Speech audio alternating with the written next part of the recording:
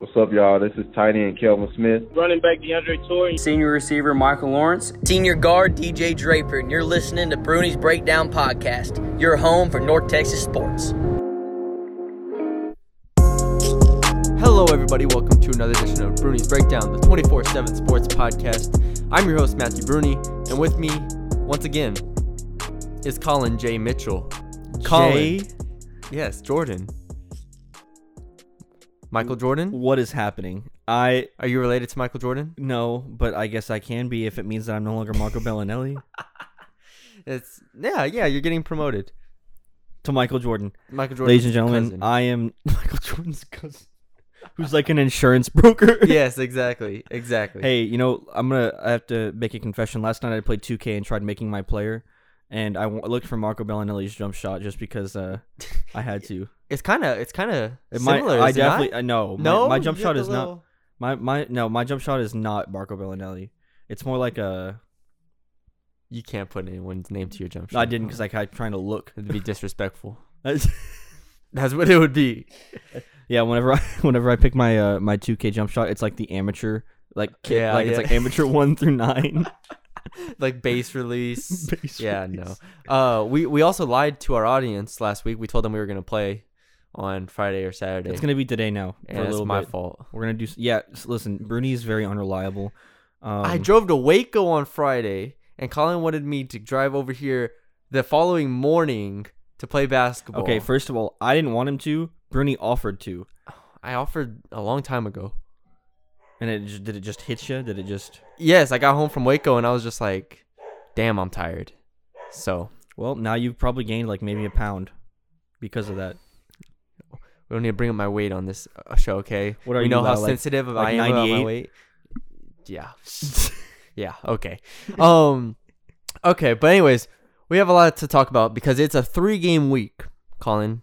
3 whole basketball games have been played since we last did this podcast. They're basically an NBA team now at this point, except they have 9 days off now before the Could next they game. beat the Knicks? How much is Mo scoring against the Knicks? Against the Knicks, he could probably put up like 10. I was going to say 12. Yeah, he could probably... Mo scoring 12 against the Knicks.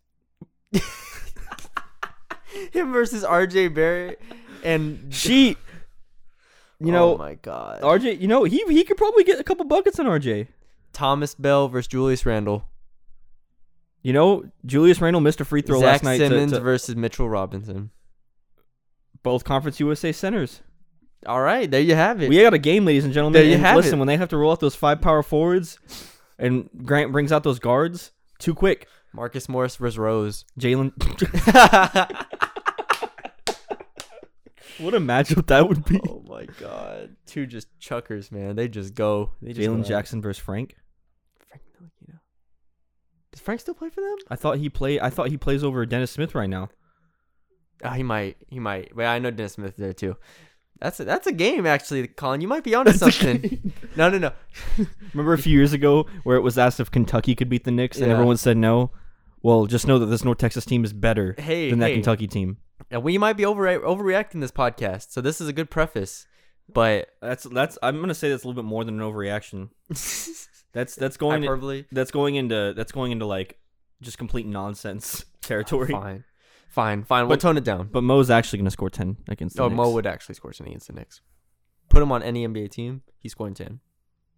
Kobe White 2.0. All right. Anyways, like I said, 3-game week. We have a lot to talk about today.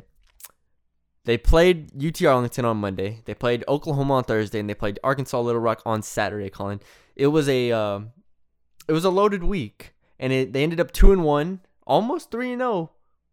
But we'll get into that. So let's start with Monday's game just real quickly. We're gonna run through the recaps first. Not won't take long at all, and then we'll get into our overarching takeaways. UT Arlington. That was a very interesting game. I was there in Arlington. They defeated UT Arlington 77-66, and it wasn't really even that close until UT Arlington made it that close with a run in the second half to cut it to 6. But in the first half, North Texas just dominated the game, 35-23. Everybody was getting open looks. They were making open looks. James Reese hit even scored, and this was the end of his like drought. Yeah, this was the end of it. So everybody was scoring. They were having success both ways. Their defense was fantastic this game. and especially in the first half. And then in the second half, UT Arlington scored 43, but it was kind of a faster game, more up-tempo game, so it wasn't too much to worry about. But UT Arlington did almost come back, so it was good for them to get that win on the road. Now, and I tweeted before the game that they needed that win, so Oh yeah, absolutely. it was like, yeah. So I'm glad they did. And then they go to Oklahoma on Thursday, a home game against, Oklahoma. We covered this last year. North Texas versus Oklahoma. It was in Oklahoma. This time it's in North Texas. It was a packed house, 7,000 people. I mean, media row was filled up, elbow to elbow, no room. And it was a fantastic game. Best game I've seen in the pit. Oh, it was so good. It was so good. North Texas came out swinging. Everybody was hitting threes. Rose was hitting threes. Reese was hitting threes. Mo was hitting threes. You name it. Everybody was hitting shots. North Texas goes up. They go up in the half up 6, I believe.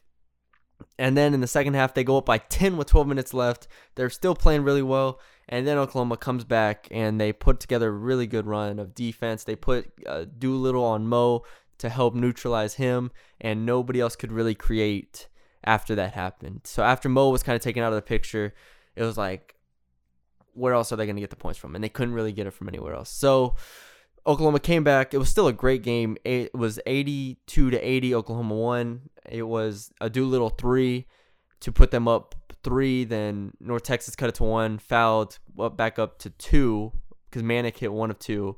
So it was 82-80. North Texas comes down, pushes the ball, gives it to Thomas on the wing, hoists up a 3, and missed. Did you think that Thomas shot was going in? I wanted to believe it was going to go in. But did you think it was going No. in? When he shot it, were you saying, oh my gosh, they're going to No. do it? What were you thinking? I was thinking, I hope it goes in. no, I was thinking, dang, his base is kind of wide because he had the follow through like he was gonna hit it, and I was Yes. like, there's no way that's going. He stuck his legs out like he wanted to get fouled or something like that. Yeah. So it was kind of weird. And then He was it, like, off went out balance. wide. Yeah, Yeah. it was like off balance. And as soon as he got the ball, I was like, this is not going in. I want to know why they didn't just try to tie the game. They did. I mean, they got in the paint and he kicked it out. Did he not? Or it was close to the paint Mo and he went kicked it into out. the paint. I don't have a I problem. feel with like he that. could have gotten up with something. Nah, I don't have a problem with him kicking it out. Because it's like, even if it was like Zach on the 3-point line, you have a wide open 3. I'd much rather have Zach right now than Okay, Thomas. me too. But Thomas was 2 for 3 last night. He's streaky. Well, he's 4 of 20 on the If year Zach now. had 3 attempts a game, what would he be on the season? Okay, we don't know. Exactly. Regardless, I'm just saying an open 3 by anybody Yeah. No. to beat Oklahoma. Yeah. You don't have to go to overtime. The fact that they were even in that position to begin with, I'm like, was, hey man, you was take impressive it. as well. You take it. Yeah. So Thomas had the 3, missed it. At that point, he was 2 of 17 on the year from 3. After that 3, and that's the main reason I was like, this is not going in, and it didn't go in. So that kind of is what separates North Texas from Oklahoma. Oklahoma has a guy in Doolittle that just Hit a big time shot. took the game over, hit a 3 over Zach, and like ended the game. And North Texas is struggled on offense down the stretch because they don't have that Doolittle type guy, which is, I mean, it's not a knock on North Texas. It's just like, that's the difference. So, Right. and then you get into last night's game against Arkansas Little Rock, and there was no hangover at all for North Texas. They No. just shot the lights out. They hit 19 threes. They hit 9 of their first 10 threes in the first 13 minutes of the game. We'll get into this in a second, but I mean, they were just getting wide open looks. Mo was 7 of 10 from 3. Reese was 4 of 9, I believe, from 3. You go down the list of DJ, I think, was 3 or 4 or something like that again. They were getting wide open threes. They were making their threes, which was really promising to see. And they ended 19 of 35 from 3 on the game. They ended up winning 76-53. They blew them out. The defense was also impressive. They were up 22-21 with about 10 minutes left in the first half. So through 10 minutes, it was 22-21. And then from that point on, they held Little Rock to 32 points for the last 30 minutes. So can't complain too much. That's pretty good. But yeah, that's a quick run through of the last 3 games. Also, the 19 3-pointers is the most made against a Division I school in history. So they've hit 19 a couple times before, but Division II and whatnot. So those are the quick recaps, Klein. The first thing, I guess we should start with overall takeaways from each game, or just like in general. Okay, yeah. Here, how about this? I'll run through my overall takeaway from UT Arlington. then we go to Oklahoma, and we'll just do like what we learned about the team Okay. in each game. Yeah. UT Arlington, I think we learned that they can win an important road game when they need to, and their defense is good enough to compete with. Because UT Arlington is like a middling Conference USA team. Like, Yeah. they would be like maybe 10th or 9th in Conference USA, and they were able to shut them down for an entire half and then hold on for that win. Yeah, even though they've lost close games like that before and they've let teams get back into the games, they played defense, then they hit shots late, and they did what they had to do to come out with the win. That was my main takeaway from UT Arlington, was being able to win those big games, win those close games on the road, and kind of break through in a sense. Yeah. So that was my takeaway from UT Arlington. What about the Oklahoma game? Oh, you don't want my takeaway from UT Oh, Arlington do you want game? go ahead? Go ahead. Wow. Go ahead. My takeaway from the UT Arlington game is that they could finally we could see that they were able to put it together. Obviously, these last 2 games they've been able to put it together offensively, but we finally were able to see them have a majority of the game. They were able to move the ball, get really good shots, and everyone was kind of getting involved. So that would be my main takeaway. Now, Oklahoma, there's a lot to take away from the Oklahoma game, but my main takeaway probably, I think that was the first game where I was like, all right, these guys can legitimately score at a high level against high level competition. And what was, I'm just interrupting you. No, go sorry. ahead, go But ahead. you were saying before the game, like you had said it, and I had said it as well with you, that we thought that they weren't going to be close at all because we thought it was going to take longer for them to even get to the point that they were at that night. Yeah, we both thought it was going to be like 60 to 57 or something like that, because I thought the defense was going to. Yeah, we thought it was going to be another Arkansas or another VCU. Exactly. This was the first time that they actually like scored consistently against a quality team. Mm-hmm. Now I do think Oklahoma's defense was like concerning for them, from their side of things, like to allow North Texas to score 80 points on you when haven't done so at all against like a quality team. That was concerning for them, but from North Texas' perspective, to get the looks that they got, I feel like those were pretty sustainable looks. Like they were open looks. They were open threes, a lot of them. Draper, Reese, Hamlet had a few tough, step backs and crossovers, but for the most part, I didn't have a problem with their offense at all as far as the shots go. It didn't look unsustainable. I think that was the main takeaway. Yeah. So from me at least, what about you? I think mentally, just their poise. Last year, we saw this team play Oklahoma, and it was just after they had gotten down by like 8 or something. I forgot. Mm-hmm. You could just tell the game was over. Yeah. Whereas this time, it felt like North Texas lost the game as opposed to Oklahoma winning it. Yeah. So it's like, and I do think down the stretch it was handled a lot better. Yeah. Than those Utah State games, VCU games, et cetera, et cetera. The game was just handled way better from them, and I think a lot of that also has to do with being at home. I think that was a big thing as well, just feeding off that energy and a packed house, really.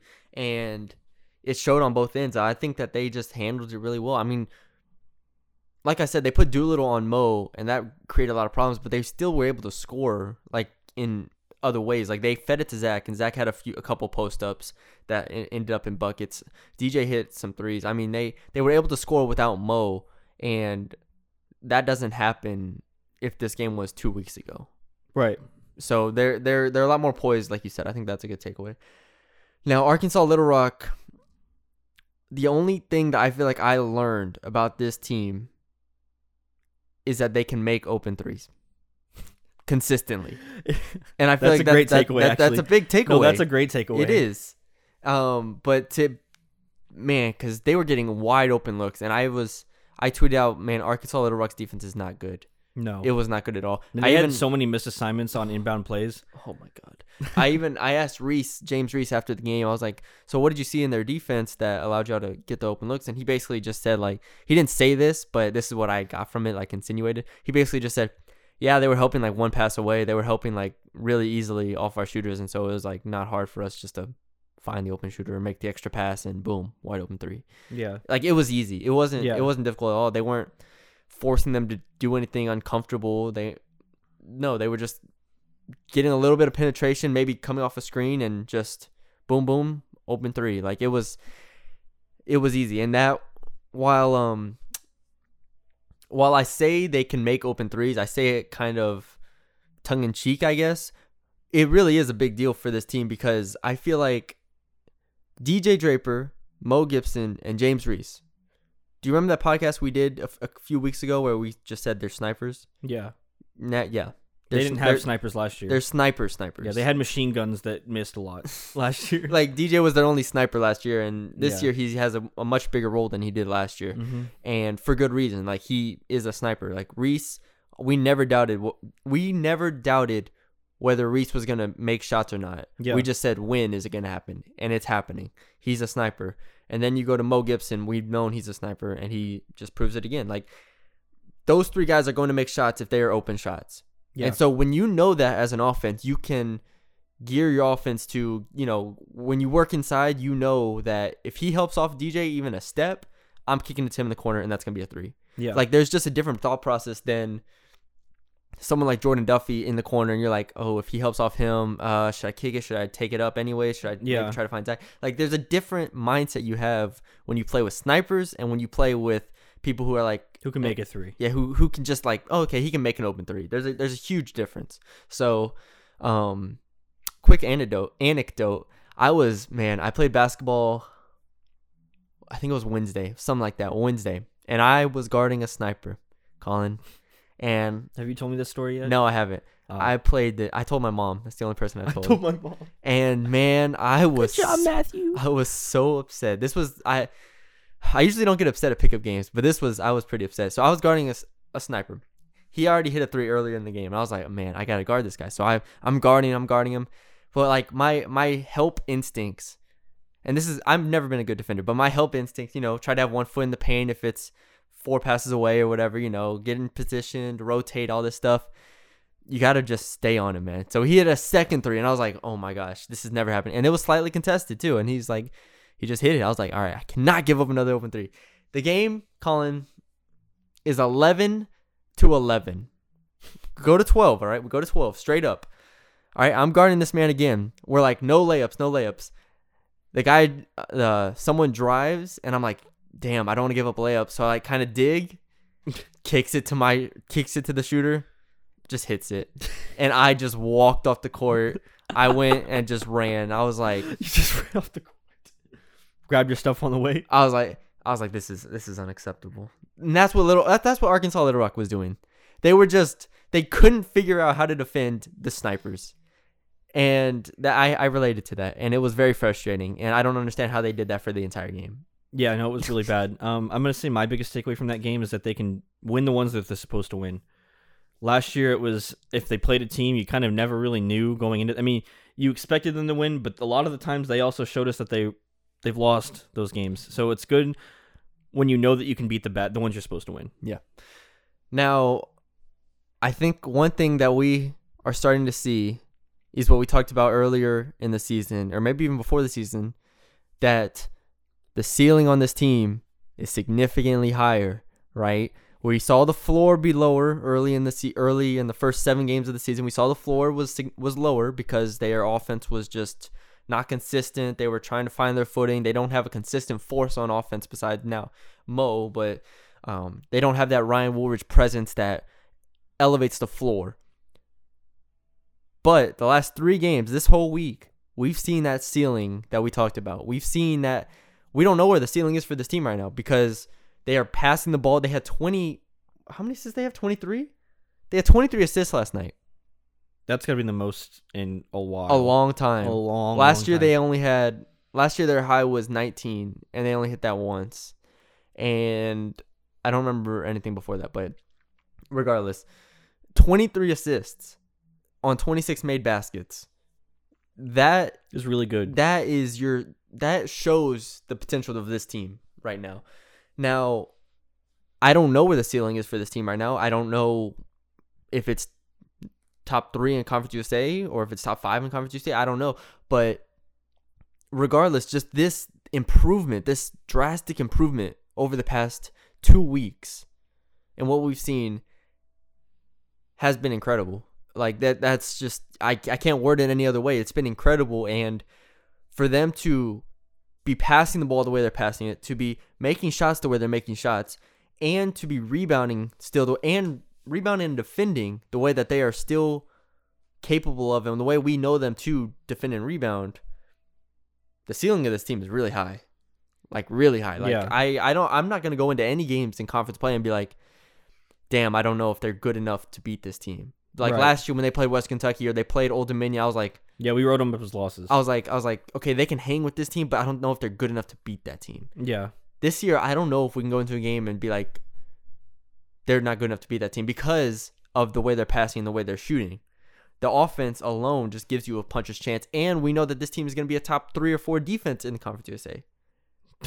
Maybe in the Like they got to be really up there in the country right now too. Oh yeah, I'm sure they are. This Oklahoma game I'm sure set them back in that respect, and UT Arlington was a good performance, but numerically it wasn't dominant. You know what I mean? Yeah. Whereas last year they had to be dominant on defense. This year they can give up 43 points and a half to UT Arlington and still win. Yeah. They can still play with a little bit more variety, a little more freedom, a little different lineups. They have a lot more freedom in that respect.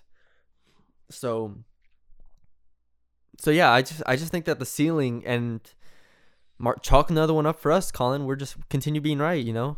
The ceiling of this After getting team, the football season completely wrong. Oh, hey man, we're taking every single thing we can in this basketball we gotta season. balance it back out. You thought, hey, for those of y'all who were with us on the football podcast and thought, damn, these guys don't know what they're talking about. Hey, basketball season, we got y'all. We got y'all. No. So you're telling them not to believe football takes? No, we were right on football. We were just wrong preseason. Yeah, But everybody was wrong preseason. that's true. You go through the list of people who had this team not winning 7 games, and it was non-existent. So, regardless, we're more right now. We're Yes. actually getting our preseason predictions right, and it's really good to see because this team is a fun team that I think is capable of doing really, really interesting things. One thing I do want to mention is that Conference USA is balling. Yes, we've said in the past that this Conference USA is not a bad basketball conference. It's starting to become a good basketball conference. Last night, Western Kentucky beat Arkansas. I forgot the score. In overtime without Charles Bassey in the second half. Didn't know that. And then La Tech, I forgot who they beat. Mississippi State. Mississippi State. 2 SEC teams, although SEC is not a good basketball conference in regards to their football status. But, man.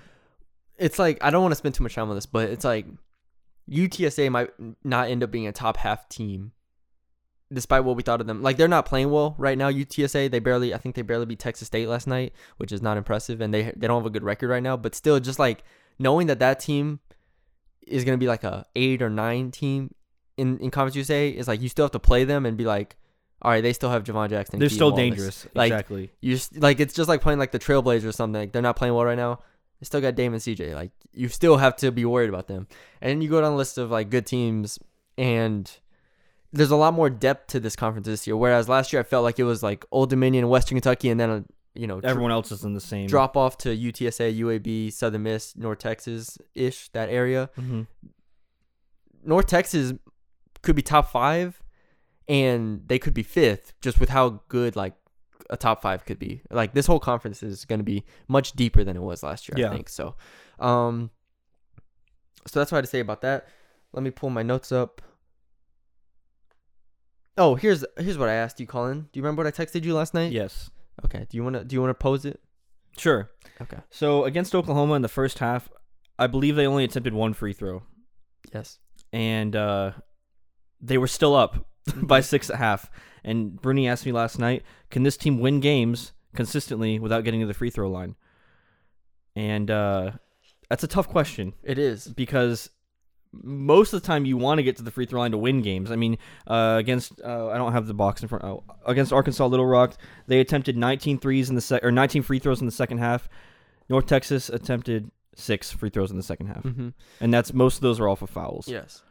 I posed this question because it's something that Grant McCaslin has talked about this season and in years past. So if you remember the last 2 years, basically, they didn't get to the free throw line at all. Like last year, especially, they were one of the worst teams in the entire country at getting to the free throw line. They got to the free throw line like 20% of their field goal attempts. I don't know how to. The free throw rate was very low. Yeah. That's all I have to say. And it made sense when you looked at the team, right? Ryan was the only one. Maybe Zach was getting to the free throw line, but that's it. This year, we anticipated that increasing pretty significantly, and it has not yet. And it's better than last year, but it's still not at a level where I feel like Grant wants to be at. Now, usually, I pose this question because usually free throws have a relationship, have a correlation to your aggressiveness and your ability to get in the paint, right? Mm-hmm. And I don't think you can't really deny that per se, but you can question the direct correlation between free throws and getting in the paint. This team last night, they shot, you have the free throws, how many total free throws did they shoot last night? Total free throws, they shot 6. North Texas? All in the second half. They didn't shoot a single one in the first half. Yeah. Let me see it, Colin. I don't believe you. There's no way that's right. That's correct. Oh, my God. All right. So they shot 6 free throws last night. All in the second half. All in the second half. Against the first half, in the first half against Oklahoma, they shot like 1 or 2. Yeah. So I posed a question. I said, why are we so intent on looking at the free throw numbers as representation of whether this offense is doing well or not? Right? And I mean, the only thing I could figure is that it's a good. I mean, it's obviously what you want. You want to get to the free throw line because it's easy points, right? Right. It's in theory, it's like 1.5 points per possession, which is really good. However, if you're getting open threes, regardless, which they were against Oklahoma and they were against Arkansas Little Rock, I feel like it's on the defense to make you get fouled. I don't know how to word this, but if the defense is significantly collapsing in a way where you're making the easy pass out and you're not getting fouled going up for a layup and you're getting an open three, like that's what you want. This team is, so what I'm trying to get to is this team is based around their 3-point shooting at this point in the year. They're based around getting Mo, DJ, and Reese open looks from 3. More of their shots, over roughly 60% of their shots last night were from 3. Yes. And, I mean, shoot, if you look at Oklahoma, I don't think it's much different. So they shot 32 of their 59 shots were from 3 against Oklahoma, which is over half. Yeah, 35 of 54 for... Yeah. So that's what this team is kind of based around right now. They're based around those 3 guys getting open looks from 3. They're based around their bigs rebounding and defending well. And Javion Hammock kind of just being that facilitator right now. He had 8 assists and 2 points last night. Yeah. Like this, what they did last night and what they did against Oklahoma in the first half especially is kind of what I feel like this team needs to be doing on a consistent basis and should be wanting to do on a consistent basis. Now, you can say that it's going to get difficult when teams scout better, right? Because obviously Arkansas Little Rock did not look like they knew what the hell they were doing last night. Like, there's no way you can sugarcoat that. They were leaving DJ. They were leaving Mo. So they were leaving a bunch of people. I was like, are you going to guard him? Like, because I wanted to see how this team would handle if they were actually guarded. Yeah. And they weren't guarded. So, you know, once you get in conference play, it's a different animal. You start playing teams that are familiar with you and whatnot. But ideally, Javion Hamlet getting feet in the paint, Zach getting feet in the paint, Mo getting feet in the paint, and kicking out to shooters is what this team should want because they have those snipers that we talked about. Yeah. So I'm just wondering how much stock should we put into free throws for this team? I still think you need to have a lot of stock into free throws because in the end, against Oklahoma, if you have a guy that can get to the basket, that's a way easier shot than trying to get an open guy for 3. Although they found one in Thomas, the shot you want in that situation, at least in my opinion, is to tie the game up. And Mo got into the paint, but obviously he's not like a huge force or anything, Yeah. so we kicked it out to Thomas. And like you said, it's easy points. It can just win you games. Yeah. Although it's not, like you said, they have been getting in the paint a lot more this season. We haven't seen aggressiveness going to the basket, which I think is something that I think Dang's probably the only one. Dang is because I mean you see Javion go up and it's usually a floater or a really, really tough layup from super far away from the basket. Yeah. And Thomas is the only other one trying to drive to the basket outside of Zach those is a two. post. And Zach is a post. So I think it doesn't show aggressiveness getting into the paint, but it shows aggressiveness going to the basket, and I think they need more of that. Yes, I agree. My only counter, and they shot 12 of 13 from free throw line against Oklahoma. So obviously there's a huge, like if you get to the free throw line, this team is a good free throw shooting team. Because they have those shooters, so they're gonna make free throws. So it's obviously beneficial. But I'm just asking, because in a perfect world, you'd love to get to the free throw line 20 times a game. Mm-hmm. Like that'd be terrific. And I don't even think that's not even that unreasonable. But 20 free throws a game would be ideal. But I'm wondering if you don't have the personnel to do that, how much do you want to force it before just saying, all right, take what they give, now I'm not saying they're trying to get to the free throw line, but I'm just saying, at what point do you just say, hey, when we get 2 feet in the paint, see if they help off of the corner, see if they, instead of just trying to get to the free throw line, because I know that. Are we sure that they don't have guys that can get to the free throw line? They haven't yet. They haven't yet, but Javion? Oh. I don't understand why Reese hasn't gone to the basket. Reese has been interesting. It makes no sense to me. I showed you a picture before the podcast of he got a ball in transition against Arkansas Little Rock on the wing and probably could have drove and gotten the foul. Yeah. And it just didn't happen. It just, I don't know if it's a game plan thing just to keep everyone on the perimeter because you do get those easy shots and this team can space the floor great. Yes. But why not just try to be aggressive? And that's regardless of who it is. Yes. I mean, you don't have to be. You have to be a really good interior scorer to make an and one or to get the foul and make the shot. Yes. But anybody can draw a foul. Yes. I do think that is going to be important moving forward. I don't want to underplay the significance of getting to the free throw line because it has been a problem for this team the last 2 years, like not getting to the free throw line, and it's shown in whether that's later in Conference USA play or the postseason. It's shown that it becomes hard to score, and if you don't get to the free throw line, you have to really work a lot harder than what other teams do. I mean, Oklahoma got to the line 25 times, so you give them double the amount of free throws, and it just shows the kind of physicality difference between Oklahoma and North Texas, and that's what free throws usually do. That's why I preface this whole thing by saying you want to get to the free throw line because it shows you being aggressive, like you said, aggressive going to the basket, aggressive being at the rim, like they're either blocking you or fouling you, or you're making a bucket. Yeah. So that's what you want. But I don't know if the personnel for North Texas is ideal for them to be trying to do that against good teams. So that's why I'm like, because against the first half against Oklahoma, I never was like, damn, they need to get to the free throw line more. No, I never was either. I only noticed it because I was thinking about it and looked up. And everyone cheered when they got their first foul. Right, call. and it's fine whenever you can't do it. But against an Arkansas Little Rock, even Oklahoma Christian, I don't remember a whole lot of free throws. Yeah. Against teams on your level, you need to be getting there. I do agree. Because you're not going to be able to be shooting lights out like you have been. Like eventually Reese is going to have another drought, or Mo's not going to be able to make deep threes, or DJ's not going to make 3 or 4 a game. That's going to happen sometime, and you need to have your bread and butter to go back to, which is getting inside and going to the basket. Now, we did see late against Oklahoma, we saw them go to Zach more in the post, which I feel like he's kind of like a fail-safe at this point. Like they've played through him a few times, like to run their offense around him. But a lot of times he feels like a fail-safe. It's like, all right, let's try to get the ball to Zach here because this isn't working or this and that isn't working. Because he'll either get doubled or he'll go up with it. He can finish, man. I don't know what he's shooting on the season. Let me pull up what he's shooting on the season. But like his finishes over Oklahoma, I think it was Manic on the inside. Yeah. I mean, he was finishing really. No, those are really impressive. He has great touch around the basket, and it's really impressive. He is shooting 57.5% from the field this year, which is not bad at all. Like 60% is great. So he's right there.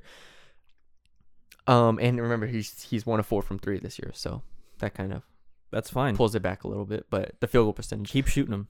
I don't have a problem with it. I don't have a huge problem with it either. So all I'm saying is that the free throws, well, and we'll continue to learn about this as the season progresses, but I'm just interested to see how the number of free throws correlates with their performance. Yeah. And especially it correlates with their 3-point shooting. So, I mean, it hasn't correlated yet. I mean, them shooting a low amount of free throws has not resulted in poor 3-point shooting. No. And it's not like they're not getting guarded on the outside either. Yeah. So that's all I was trying to. That was an interesting question that I thought I'd pose because I've heard a lot about free throws and I've looked at a lot of free throws. Yeah. And we're at the 10-game mark, Colin. It's wild. Almost a third through the season. Almost a third through the season. Are you excited? I am excited. Okay. Good question. You're welcome. All right. Real quick, I want to talk about their defense because I feel like it did get overlooked in a sense because they did put up 80 points basically in their last 3 games. we still expecting this defense to? Oh, here's my concern. Are we concerned that this defense is going to take a slight step back with the offense taking a step forward? I don't think the defense has necessarily taken a step back. I think the games have been faster, and that is why more points have been on the board. Now, I agree. In the first 10 minutes against Arkansas Little Rock is where I found myself asking that question because it was 22-21. Yeah, a lot of those were tough shots, though. Yes. Like, I remember, a couple, I don't remember his name. The guy with the weird lefty shot. The dude that had the first 7 points? Or the yeah, other dude? yeah, I guess that would have And been then he that broke dude. his nose? Did he break? Oh, he did break his nose. But he was taking like DeMar DeRozan twos and like come on. So, against Oklahoma, I thought that their defense was really good, just because it's Oklahoma. Yes, you gave up a lot of points, but the way they passed the eye test, in my opinion. No, I agree. I definitely think that they did. UT Arlington, in the first half, they were spectacular. Second half, they were just good, and they gave up 40-something points. I do think you bring up a good point with the pace. We've never seen the pace at this level under Grant McCasland the last 2 years. And I like it way more. I think it's way better for this team. Yeah, and so they're able to push more stuff, and I do think while they're having success in the half court, a lot of their threes are coming in transition. A lot of their looks are coming in transition, or getting cross-matched, or setting a drag screen, which we've seen more of. And I've been really impressed with that. I think that the pace is going to... It's just so nice watching a team that has some variety to their offense, Yes. whereas last year it was like... The same thing. Yes, it was like either Ryan's going coast to coast or we're stopping in half court. No, this time there's some secondary transition. There's some middle of the shot clock work. There's some... And we've seen what it's like to have a point guard that can shoot. Oh, Javion's been good. Javion, or if Mo's running the point, we've seen what it does to opposing teams when they have to defend that, because now you get guys in the corner like DJ and Reese. So if you don't have that shot at the top of the key, then you just kick it out or swing it. And Mo, especially against Little Rock and against everybody basically, he'll hit a couple threes and then he'll pump fake and he'll be able to get feet in the paint and decision make from there. But Javion, he's gotten so much better over the past week too. It's kind of weird how he's transformed so fast. It might be. I think there's a direct correlation between that and the offense just going crazy. Like, yeah, he has been exceptional. Like, he's become aggressive more. So he's starting to open up his bag a little more. He's starting to try to cross people over. He crossed Davion Harmon over at least twice. Mo got somebody too. Mo got him too. Davion. It was Davion. I felt bad for Davion, man. That guy was getting kind of worked on the defensive side of the ball. As a side note, it was great to see Jalen Jackson against Davion Harmon. I just really wanted to see that. I just wanted to see two true freshmen. Do not sleep on Jalen Jackson, man. We'll talk about him later, but do not sleep on Jalen Jackson. But no, to go back to your point, like when you see Mo, never last year would I have thought anybody on the team would just walk up 5 seconds to a shot clock, hit a NBA 3. Yeah. Mo just has done that multiple times this season, and it opens up your offense so much. It does. And again, him, Javion, all of their ball handlers really. Jalen obviously hasn't played a ton. Larry hasn't played a ton. But I just think that their creation level and their ability to share the ball and get different looks. Like, they're getting looks they want, but they're different type of looks. So they're getting whether it's post points, or it's corner threes, or it's wing threes, or it's pick and roll, like penetration. It's just different looks, and it's not the same thing over and over, which it was last year. It's just nice to have this variety that they're having. No, I completely agree. And they play. We're not gonna have a podcast next week because they don't play for 9 days, for God's sakes. and then they play Dayton, and Dayton might be the best team they play all year. There's a very good chance. Grant told me that before the year that, hey, Dayton, they're gonna be better than like Utah State and VCU, and I was like, okay. And Dayton is legit. Yeah. So, anyways, that'll be a fun game. But yeah, it's just the variety is really good, and I think that it's something that we'll be able to uphold. Do we like the ISO ball that's kind of been happening a little bit more as well? I think it's been ISO ball late in the clock. Right. And whereas last year it still would have been a play. It would have been a pick. It would have been a screen roll. Exactly. For Ryan. So I remember against Oklahoma, Javion, baseline, behind the back, mid-range, I'm perfectly fine with that. I'm fine with it too, especially like I said, late in the clock last year, it was Ryan Woolridge pick and roll. Mm-hmm. That's all it was. Yeah, so this year, it's kind of like we have Mo, we have Javion, we have guys that can kind of break people off in a sense and get an open look, or at least get a look for somebody else. I have no problem with it at all. I think that it's very effective. I think whenever you bring a screen late in the clock, you kind of bring another variable into it. And so that's why people late in games, so if they're holding for the last shot, they'll just go ISO, because if you bring a screen, then they could trap it, they could hedge it, they could do a lot of things to maybe, disrupt the play and make it difficult and make you make a pass out of it. Here, I mean, Mo against anybody, even Doolittle, he wasn't getting like terrible looks, but like Doolittle, it takes a Doolittle level athlete to contain he's Mo. like 6'6". Oh yeah, Doolittle was crazy. Yeah. And he was built like hell, and he's a senior. Like, yeah, like they had to put him on Mo. Yes, like, that's how good Mo is. Yes, so that's what I'm saying. Like that, it takes that level of defender to contain Mo in 1-on-1, and so I'm very, very, very pleased with that. I think the isolation ball is going to save them a lot of times this year, especially late in games, late in clocks. One thing I did have a question about after the Oklahoma game was we saw them put Doolittle on Mo, and then the offense kind of got stagnant. Not stagnant. They still scored, but it wasn't as fluid. Well, I mean, they went on a drought. They were stuck at 66 for a while. I don't remember how long that was. Yeah, they went on a 9-10 run. Yeah. Oklahoma did. So regardless, I'm just asking how much of a concern is that, and was that concern answered at all in the following? They got open shots in that stretch. You had, I remember specifically, DJ had two open threes. Reese had an open three in the corner. This is the point, though, where you'd want to see some kind of aggressiveness toward the basket. I don't think Javion played a whole lot during that stretch because it was kind of where they were staggering their minutes. But whenever you don't have Mo there and the guys don't hit their shots, that's what's going to happen. Yeah. Okay, I want to get into the bench. Run through a couple bench players real quick because. Okay, I agree because I want to talk about them too. Yeah, I know you do. I'm ready. Here we go. Well, okay, we don't need to talk about Dang. Zach, we talked about. Reese, we talked about. DJ, do you want to talk about DJ? DJ, these last few games. Okay. He's getting more and more Patty Mills like. Oh, he's getting Patty Mills like. He's more and more. I am so glad that I've seen less than one DJ pump fake a game that doesn't lead to a shot. I know. It's great because like his trigger now is so fast. I mean, so many times against Oklahoma, bang, bang, bang, bang, no pump fake. Against UT Arlington, pump fake, dribble, shoots it instead of just swinging the ball. Yeah. And he's also like facilitating. I mean, he'll put run to the top of the key, pass inside. He had a really good pass against UT Arlington. I forgot to who.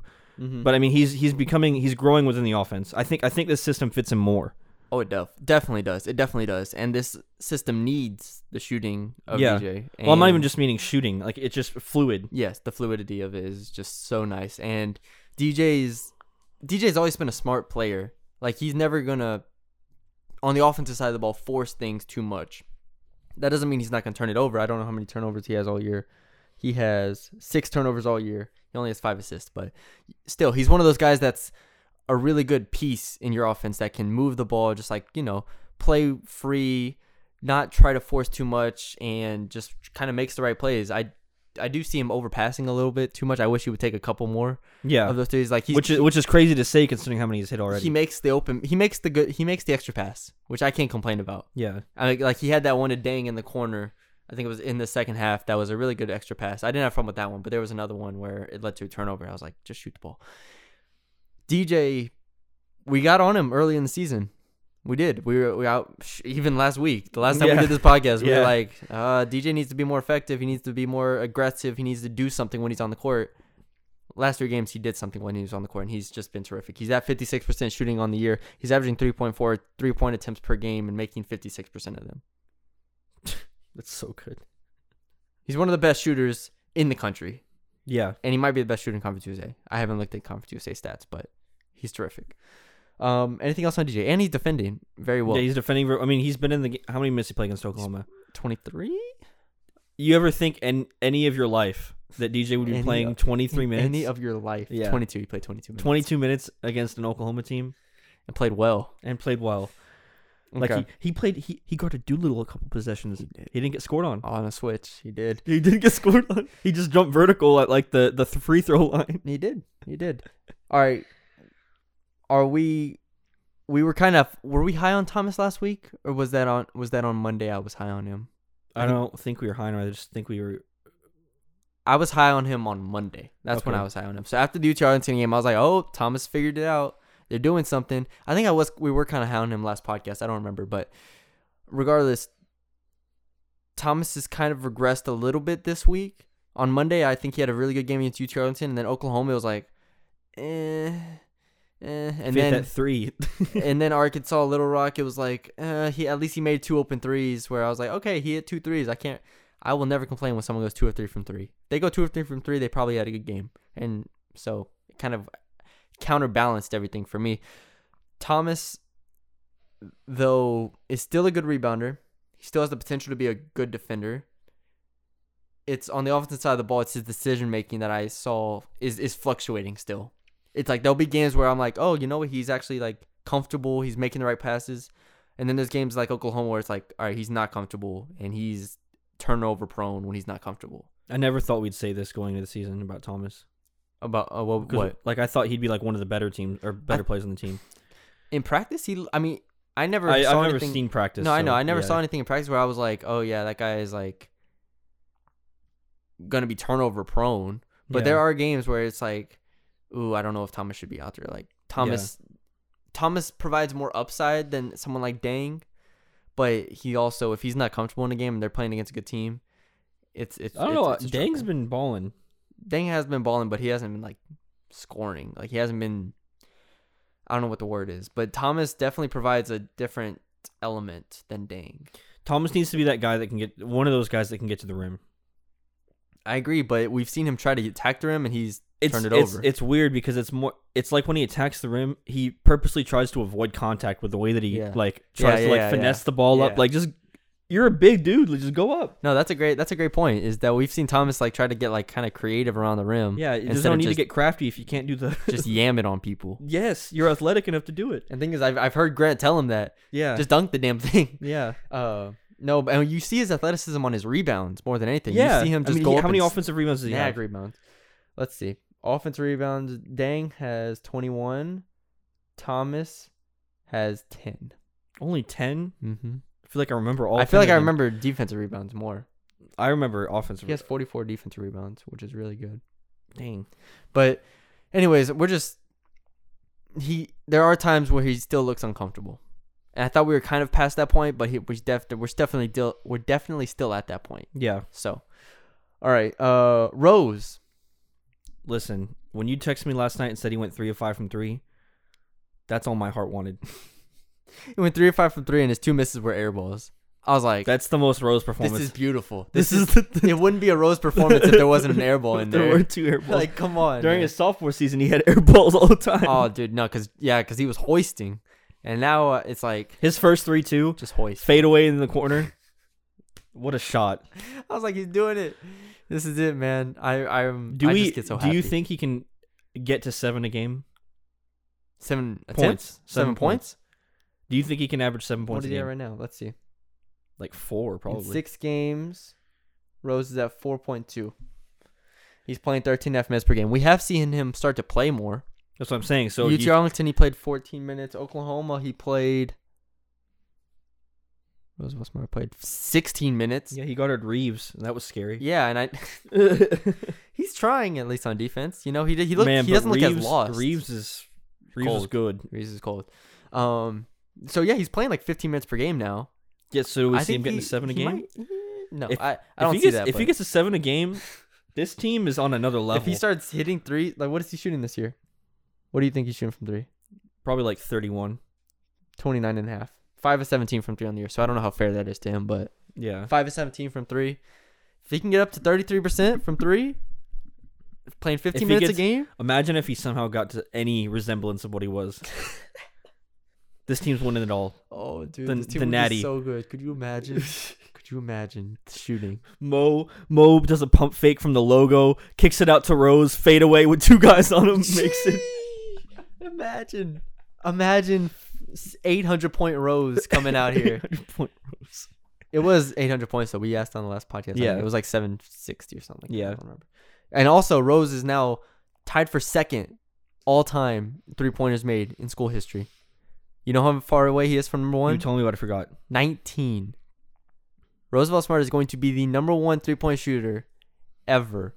I remember 2 years ago when we first did the start of this podcast, I came on here and I did a rant that he is the best shooter in school history. That was his sophomore year. That was 2 years ago. How do you feel about that? I feel great because he probably still is. Mo's making his case. Well, Mo's gonna be it. No doubt. Mo's gonna shatter whatever record Rose breaks. So let's say Rose gets to 340. Mo's gonna have 500. He had 99 last year. Mo did. How many is he at this year, Mo? He had 99 threes last year? Yeah, he's already at 30 this year. So he's gonna have another 100 at least. So let's just say at the worst case, he's gonna have 400 threes in his career. He's shattering that record. Shattering. And he's shooting 43.5% from three right now. Yes, this team can shoot, Colin. It's what we've wanted the last 2 years. This is it. We've done it. This is it. We should have used the hashtag. We should have. Man, this is great. It's I'm fantastic. happy. Me too. I don't know why. Because It's making me feel good. it's good. It's a Sunday morning, Colin. We're doing great. Sun's up. Sun rose again. Sun's out. We're doing great. Okay. A couple more players, because I do want to touch on these players because we did spend a lot of time on the starters. Jemiah Simmons played. He's been playing a good amount. I don't see a need to really talk about him.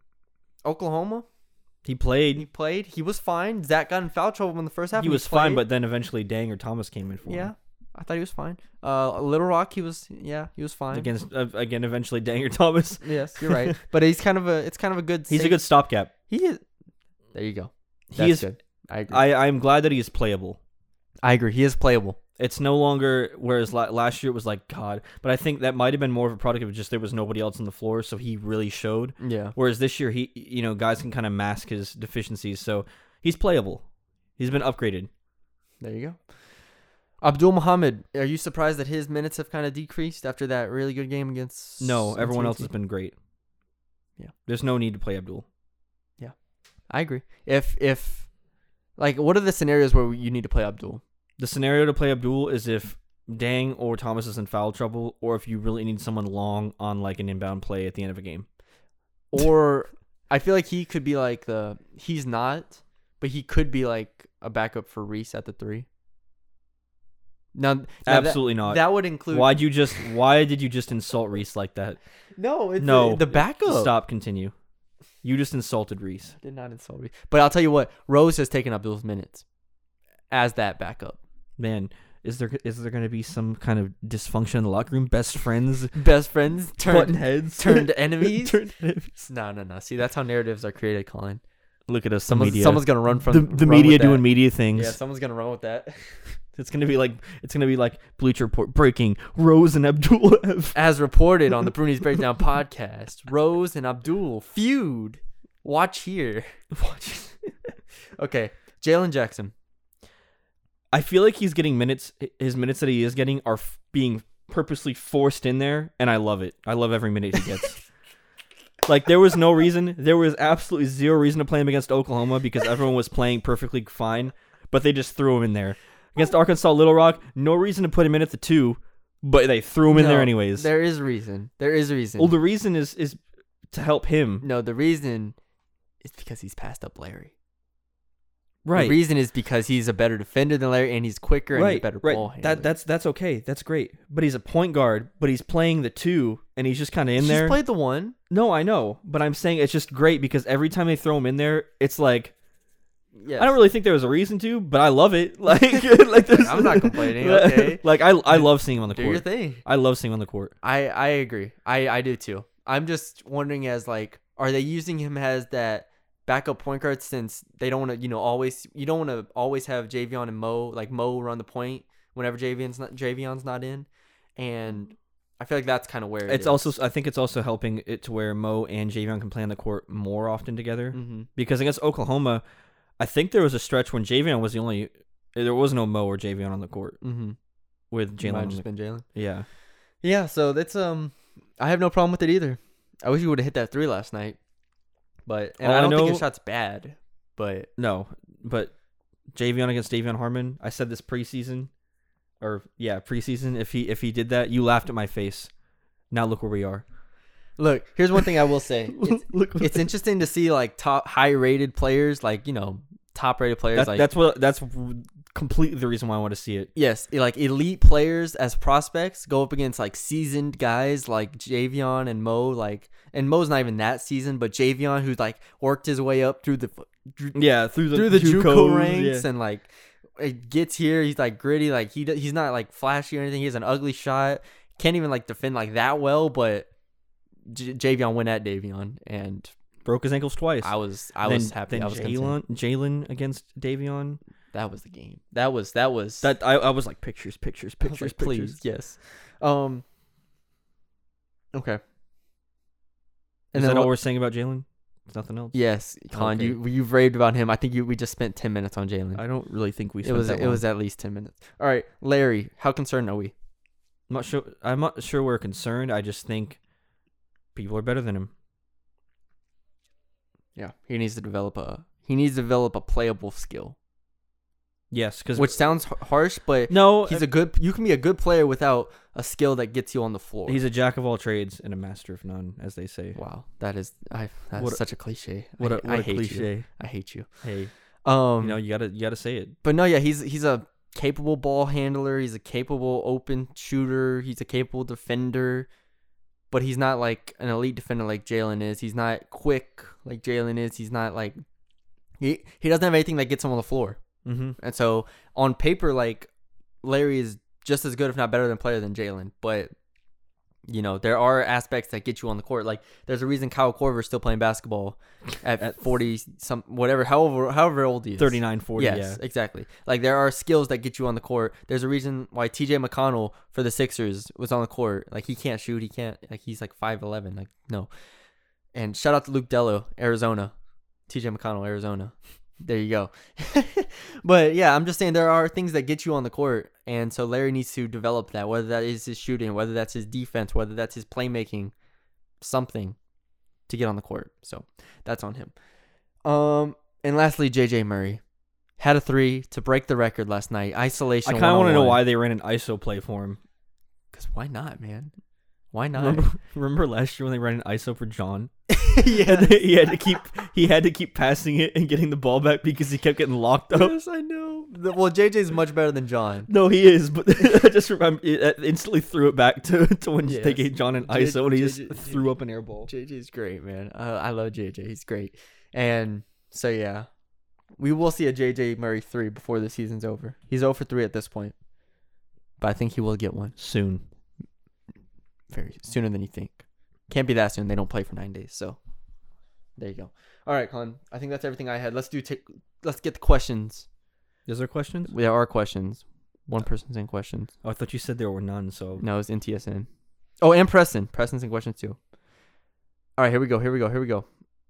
Let me find them. Wow. There's a lot of them. Actually?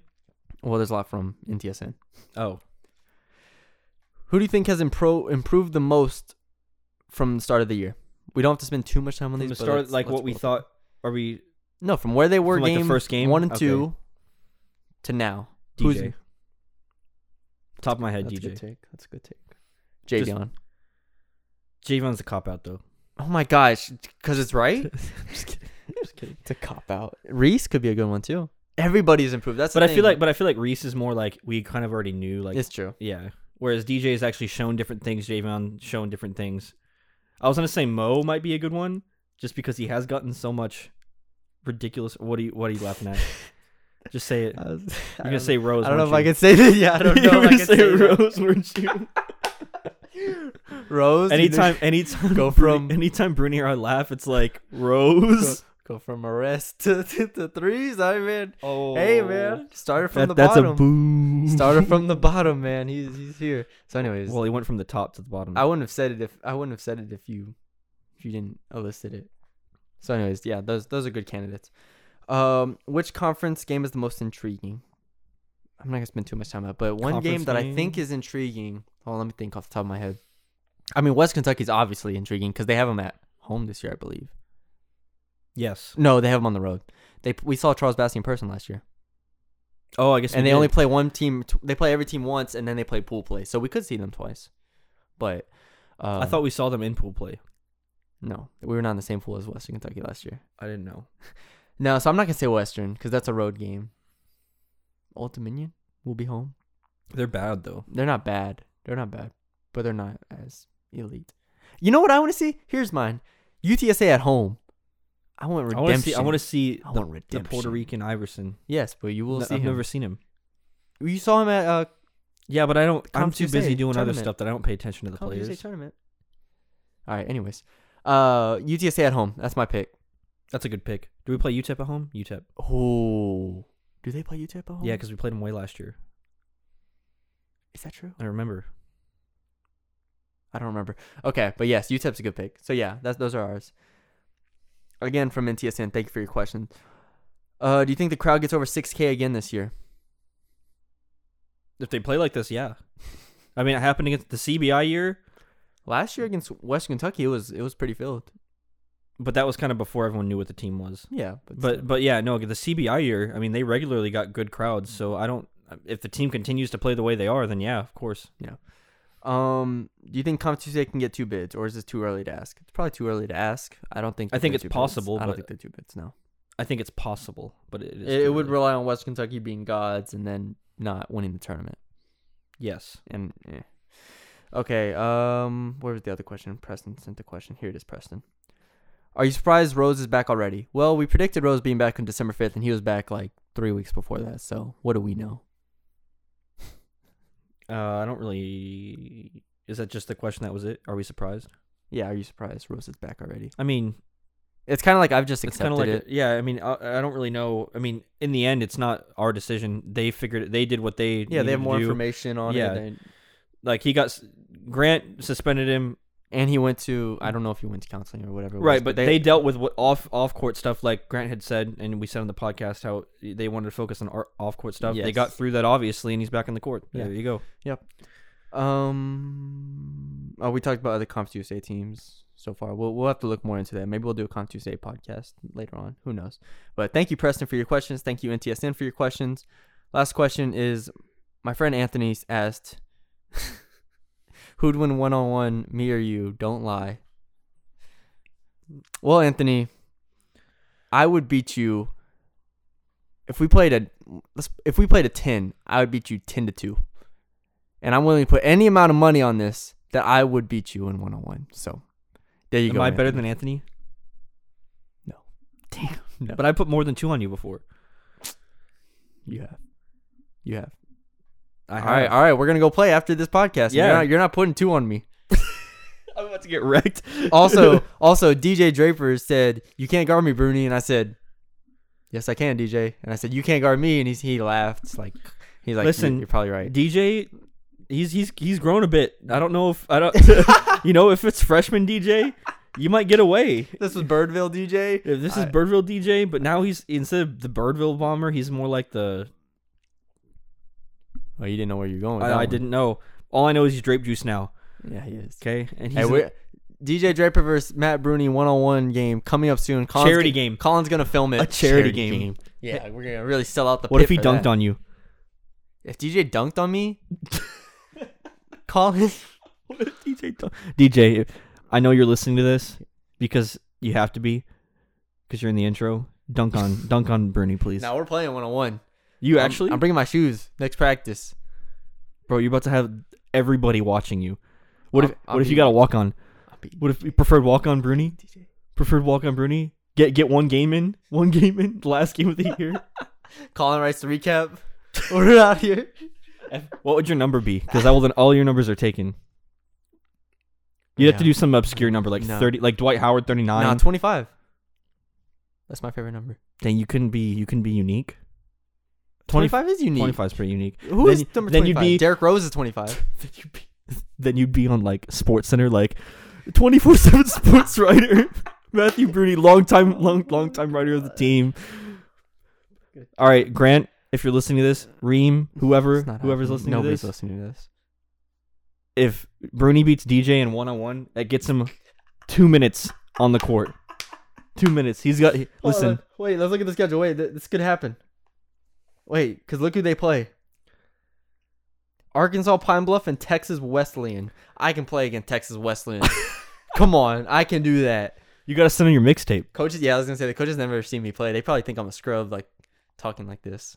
No, Bruni's pretty good. I'm not a scrub. If Bruni was I'm not a scrub. 3 inches taller, he'd be probably. Bro, imagine if I was 4 inches tall. Imagine if I was 5'11". Dang, you just admitted you're 5'7". If Bruni was 5'11", fringe D1 player Yes. at the minimum. At the minimum. No. Fringe D1. I like that. At the minimum. Walk on. I'm walking on to like Texas State or somewhere. Then getting wrecked by UTSA. Okay. That's all I had, Colin. That's all I have. All right, let's go watch football. We play each other in fantasy football, Colin. Do you want to know how we're doing? Playoffs. This is a big game. Colin and I play each other in the playoffs. I don't know how. Oh, mine's not loading. Is yours loading? Oh, here we go. I'm winning 37-26. What's the projected score, though? Me. Oh.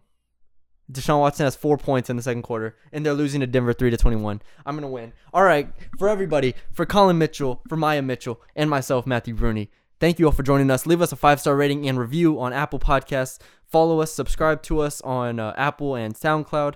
Follow us on Twitter, MeanGreen247, CJH Mitchell, Matthew Bruni _, all of that good stuff. Tell your friends, tell your neighbors, tell your grandma. If you disagree with us, let us know respectfully, of course, and we'll talk to you later.